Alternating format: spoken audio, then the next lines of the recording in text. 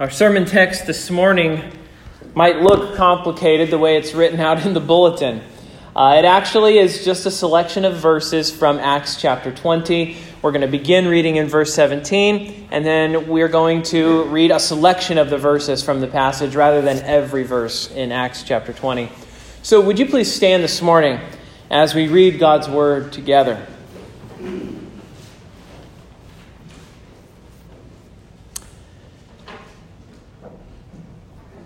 Beginning in verse 17. Hear now the word of God. Now from Miletus, Paul sent to Ephesus and called the elders of the church to come to him. And when they came to him, he said to them, going to verse 22, "And now behold, I am going to Jerusalem, constrained by the Spirit, not knowing what will happen to me there, except that the Holy Spirit testifies to me in every city that imprisonment and afflictions await me. But I do not account my life of any value, nor as precious to myself, if only I may finish my course and the ministry that I received from the Lord Jesus to testify to the gospel of the grace of God. And now behold, I know that none of you among whom I have gone about proclaiming the kingdom will see my face again." To verse 29. "I know that after my departure, fierce wolves will come in among you, not sparing the flock. And from among your own selves will arise men speaking twisted things to draw away the disciples after them. Therefore be alert, remembering that for 3 years I did not cease night or day to admonish everyone with tears. And now I commend you to God and to the word of his grace, which is able to build you up and to give you the inheritance among all those who are sanctified." To verse 36. "And when he had said these things, he knelt down and prayed with them all. And there was much weeping on the part of all. They embraced Paul and kissed him, being sorrowful most of all because of the word he had spoken, that they would not see his face again. And they accompanied him to the ship." Thus ends the reading of God's holy, inspired, and inerrant word. May he lay its eternal truths on our hearts this morning. Let's pray. Lord, we have an incredible need to be comforted today from your word. Would you give us divine instruction with your authority that we can depend on today? Send your Spirit. Help us to believe even when we struggle. Help us to fix our eyes upon you and upon your Son, who is the head and protector of the church. May we always remember it. In Jesus' name we pray. Amen. You may be seated.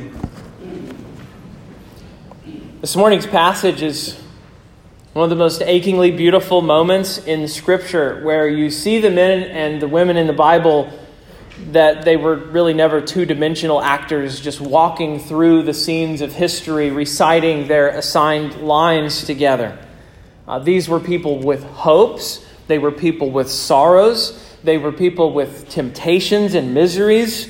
They were constantly surrounded by things that could lead them to despair. They got lonely. They missed each other. In other words, they were real people. They were real pastors, real congregations. And in the narrative by this point, Paul has determined beyond all doubt that God has called him to go to Jerusalem. And he may want to stay with the believers in Asia Minor, but the lesson here is quite clear. God's call to serve a church is also a call away from a church. Paul has to leave. He has to go, even though he doesn't know everything that's waiting for him when he gets to Jerusalem. He's expecting that Jerusalem is a city in turmoil, and he's going there not knowing exactly what's going to happen to him when he arrives. When you look at the next chapter, there's this section that we didn't read, but in that section, the elders of Caesarea, they come to see Paul off, and they pray with Paul, much like we see here on the beach. And not just the elders come, though, but the wives come and the children come to see Paul off. And what you start to realize is there is this bond here between Paul and these churches. You could imagine for Paul that these goodbyes are just wrenching, and it's just one after another, right? And so once he leaves them, this is what's so wrenching about it. Once he leaves them, he can't help them anymore. Once he gets on that boat, he can't serve them the way that he used to, right? Here are these little ones, these families, and they need a pastor, and yet Paul has to go. At another point, the believers beg Paul. They beg him not to go. And you remember Paul's response. He says, "What are you doing, weeping and breaking my heart? For I am ready not only to be imprisoned, but even to die in Jerusalem for the sake of the Lord, the name of the Lord Jesus." See, so for Paul, staying is not an option, no matter how much the people want him to stay. But you see, they care enough about Paul to beg him not to go. They care enough about Paul that they see him off, they pray with him, they kneel by the sea together. But please don't imagine Paul as some guy who is just made of stone. These are people who are capable of breaking his heart. They have emotionally invested in each other. He cares about them, and they care about him. You see that mutual love here in this passage.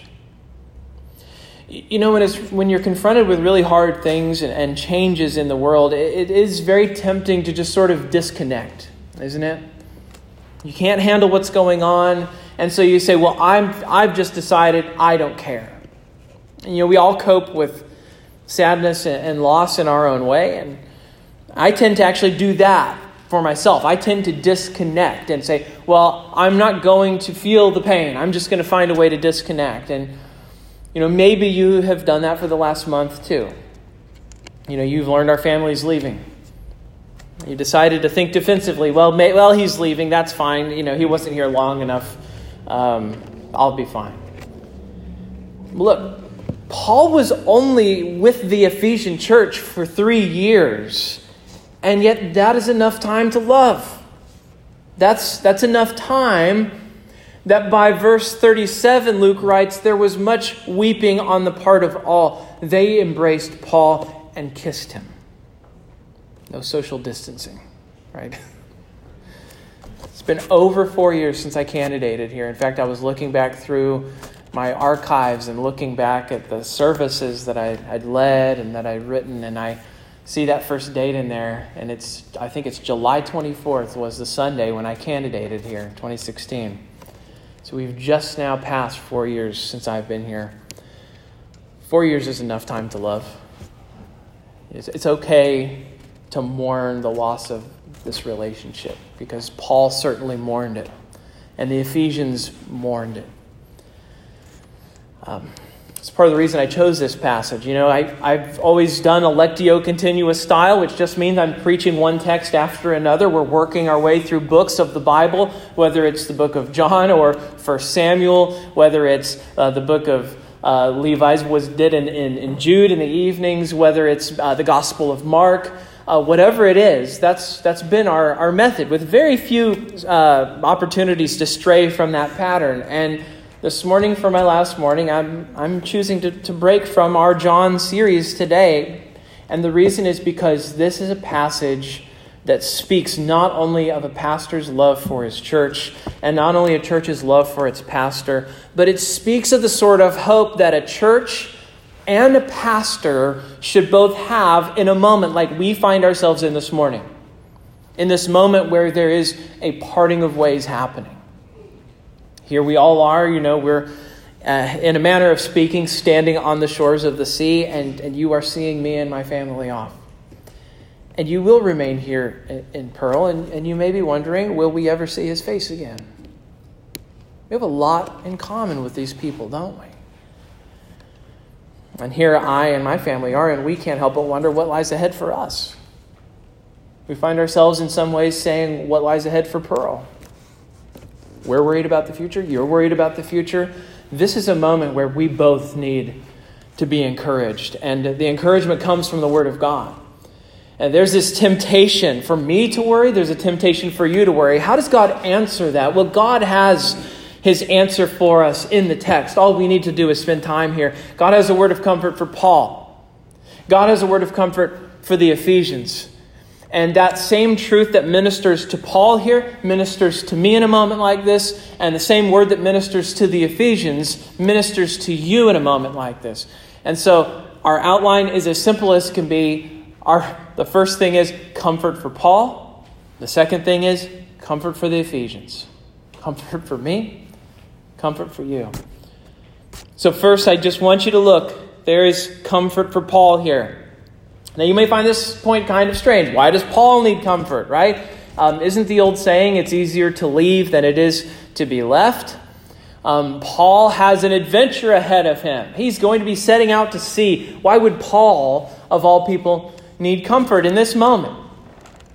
Well, look, pastoring is a calling. It's a job, but it's more than a job. It's something that's done out of love for the flock. It's done out of concern for the gospel. And if a pastor finds himself not doing either of those, then he needs to do something else. But notice what Paul is concerned with in his farewell speech. You see his priorities come out, especially in verses 28 and 29. Because look at his priorities here. He says, "Pay careful attention to yourselves and to all the flock. I know that after my departure, fierce wolves will come in among you, not sparing the flock." This is a man who's poured himself out for them. He has preached the unadulterated gospel for 3 years. He's laid a strong foundation for a church. He's shown them what God's grace is. He's shown them what God's grace means. And yet on the horizon is an armada of enemies ready to come and tear down all that work that Paul has spent 3 years laying and doing. Paul has just finished his sandcastle, and here comes a wave. If you were to ask pastors, what is your secret fear, especially upon leaving a church? I think many pastors would say, I'm afraid that I wasted my time and that nothing I did really mattered. Probably the worst fear you would have as a pastor leaving. And here Paul is in this moment, and he needs comfort right now.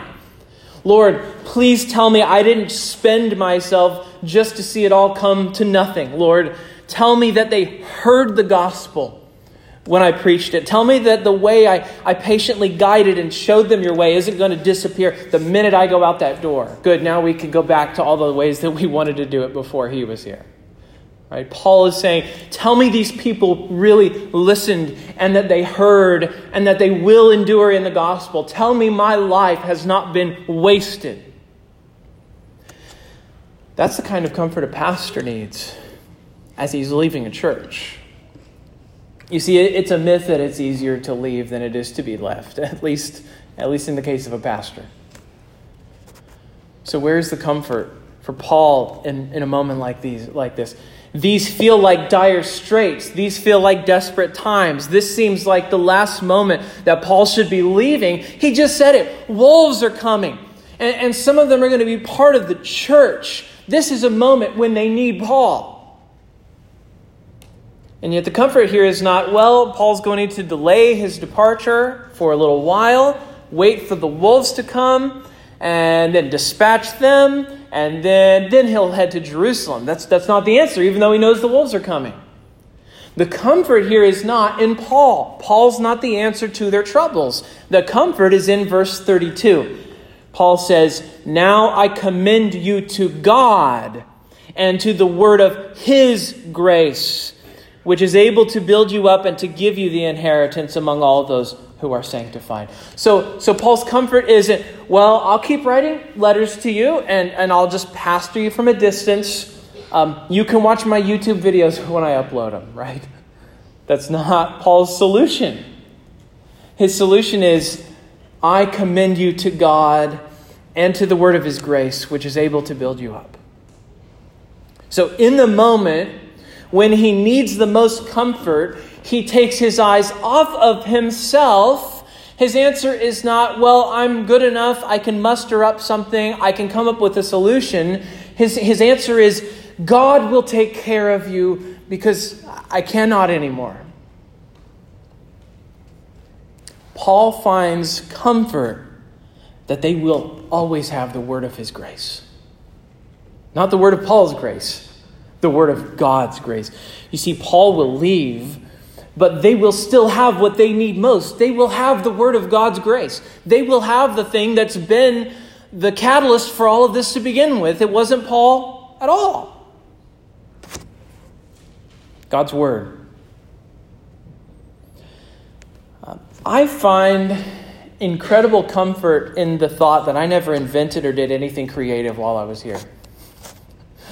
At least not that I ever noticed or thought about. My ministry here at Pearl was as basic as you could have ever imagined. And for those of you who wanted lots of programs and lots of activities, maybe that drove you bonkers. I don't know. Probably did. I didn't place a high priority on programs. In fact, I sometimes talked bad about them in the pulpit because I wanted you to know that that was not the hope and that's not the lifeblood of the church. You know, in my recollection, all I ever did was preach, lead session meetings, teach Sunday school, visit you in the hospitals and in your homes, right? So mine was a very intentionally vanilla ministry here. And I believe that any pastor who loves the Lord will fulfill his calling by doing this, by taking you to the Word each week. By taking you to the Word each week. So here's my comfort.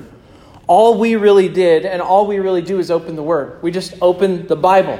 And week in, week out, the Bible doesn't change. The Word doesn't change. The message doesn't change. The Word of God's grace doesn't change. That Word is still the same. And the next man that God calls to this church, and the men that fill in between, they will open the very same word that I open to you every week. And the next man will lead you in prayer, and truthfully, probably pray more and pray better than I did. You see, all a pastor is an under-shepherd. And I find so much comfort in doing exactly what Paul did here, and I do it today. I commend you to God. I commend you to God. Insofar as I was able to take care of you, I can't anymore. And in many ways, I never did. You've always been God's workmanship.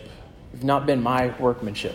Paul never says, you are Paul's workmanship. He says, you are God's workmanship.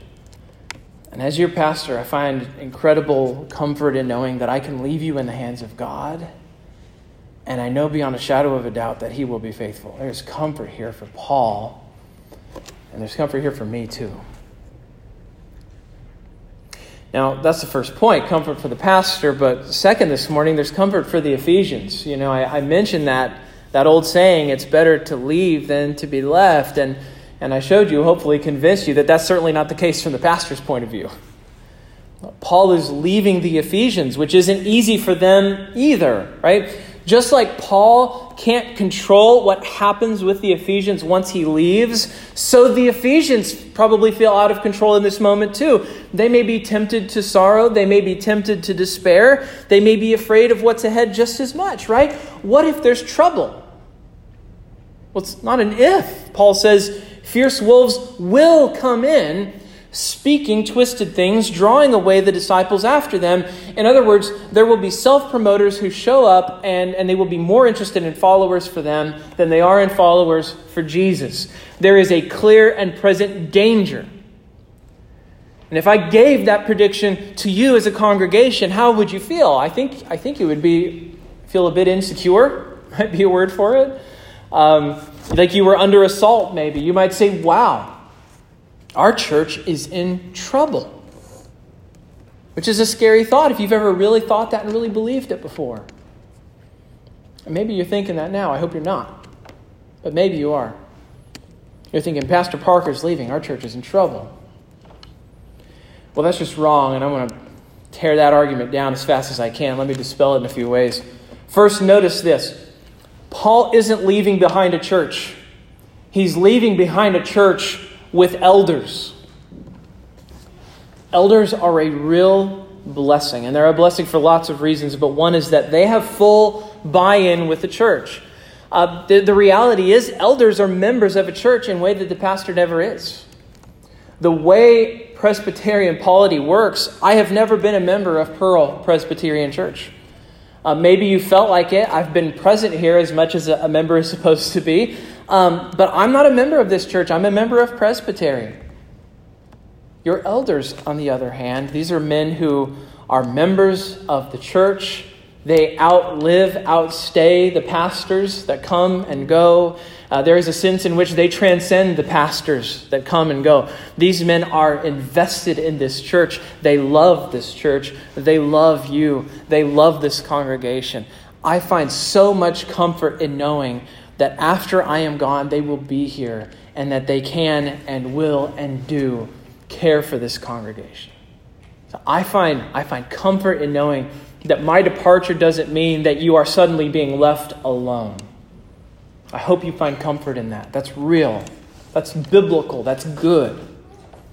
Second, even as Paul is leaving this church with elders, he is also leaving the church with a presbytery.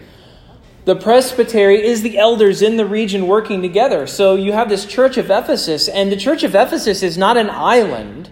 The church of Ephesus is not alone. They never have been. They have always been part of the larger church. Pearl in particular is part of the presbytery of the Mississippi Valley. This is a good presbytery. This is a presbytery full of elders who love the church and they love you. And there are men here who will fill the pulpit when needed while you search for your next pastor. They will be praying for you. And I know this. They already are praying for you as you even just now begin the pastoral search process. So you haven't been left alone. You have elders. You have a presbytery. But there's a third comfort for the church. And it's this. Paul was just a bit player. Paul was just a bit player. God has always been the one who cared for this church. What does Paul say in verse 32? I commend you to God and to the word of his grace. See, what they need most is not something that's unique to Paul. What they need most is not a special gift that Paul has that nobody else has. They may think they need Paul. They may be convinced they need Paul. They may be convinced that there's nobody quite like Paul. Well, that's true. There's nobody like anybody else. Everybody's unique. But they're wrong. You see, God loves this church so much that if they really needed Paul to stay, if they really truly did need Paul to stay, God would leave Paul with them. No question about it. He would leave Paul if Paul is what they needed. God loves them that much. But he's not doing that because they don't need him. You see, it's not that Paul doesn't matter. But Paul is giving this church something that any minister worth his salt will give them. He's brought them the Word of God. He's opened the Word of God. He's explained what the Word of God means. The personality is secondary. It doesn't matter if your pastor is young or old, skinny or fat, white or black, tall or short, big family or no family. He can do exactly what it is that you need most, and he can bring what exactly it is that you need most. Now, personality is something you have to live with, but the real question has to be, will he open the Word of God to us? Because the Word of God is the lifeblood of this church. Will he pray for us? Will he take us to the Lord? Because the Lord is the one who did everything that ever mattered in Ephesus. Paul did nothing special. Each and every pastor who fulfills his calling will make it his goal to open and explain and apply the word of God's grace to the congregation and then pray it over them. God is the shepherd of his people. The pastor's job is to get out of his own way so that God can lead his people by his word, through his grace, and for his own glory. Now that is an incredible comfort to the Ephesians. And I pray that that is a comfort to you as well. There's a comfort here for me. Because of these truths, I know that I can trust the Lord to take what I did and keep taking care of you. And I see tremendous comfort here for you as a congregation. I hope you see it. This is not a church built around any one person, any one personality. This has always been the church of God. Isn't it good to know that the church isn't about any one of us? That is such a comfort to me. And yet, in spite of the comfort Paul offers, in spite of the comfort Paul finds in the Lord, There's still weeping. There's still heartache. Because saying goodbye is difficult. And Paul has just said to them that none of them would see his face again. And you know what? I can't promise for sure I will be back to Mississippi. I have no family here. I have a church family here. The Lord could bring me back, but it may be true that I may never see some of your faces ever again. What a hard thought. I will miss you. You have been good to me. You have been good to my family. You have been a good congregation. And you've always received the word with willing hearts, glad hearts. I will remember you with gratitude to the Lord. And I will tell people about Pearl Presbyterian Church, the first church that gave me a chance as a new preacher and treated me with exquisite kindness. One of my rules in preaching here has been that I don't include Lord of the Rings references. They are way overused in Presbyterian churches. Go to any PCA church within a given vicinity. On any given Sunday, you will probably hear a Lord of the Rings illustration pulled out and used. You would think it's all we ever read or watch. So I have this rule that I don't do Lord of the Rings references, but I want to break that one unwritten rule of mine as we conclude this morning. And I want to do it with a quote from Gandalf the Wise. I feel like in my final moments preaching here that you should know who I truly am. And who I truly am is a huge nerd. And maybe a little bit melodramatic. And so here it is. At the end of the Return of the King, Frodo is leaving for the Grey Havens, and Frodo's friends are staying behind. And Gandalf turns to Frodo's friends as they watch Frodo getting on this boat. And his friends aren't going, they're staying behind. And do you remember what Gandalf says? He looks at them and says, I will not say, do not weep, for not all tears are an evil.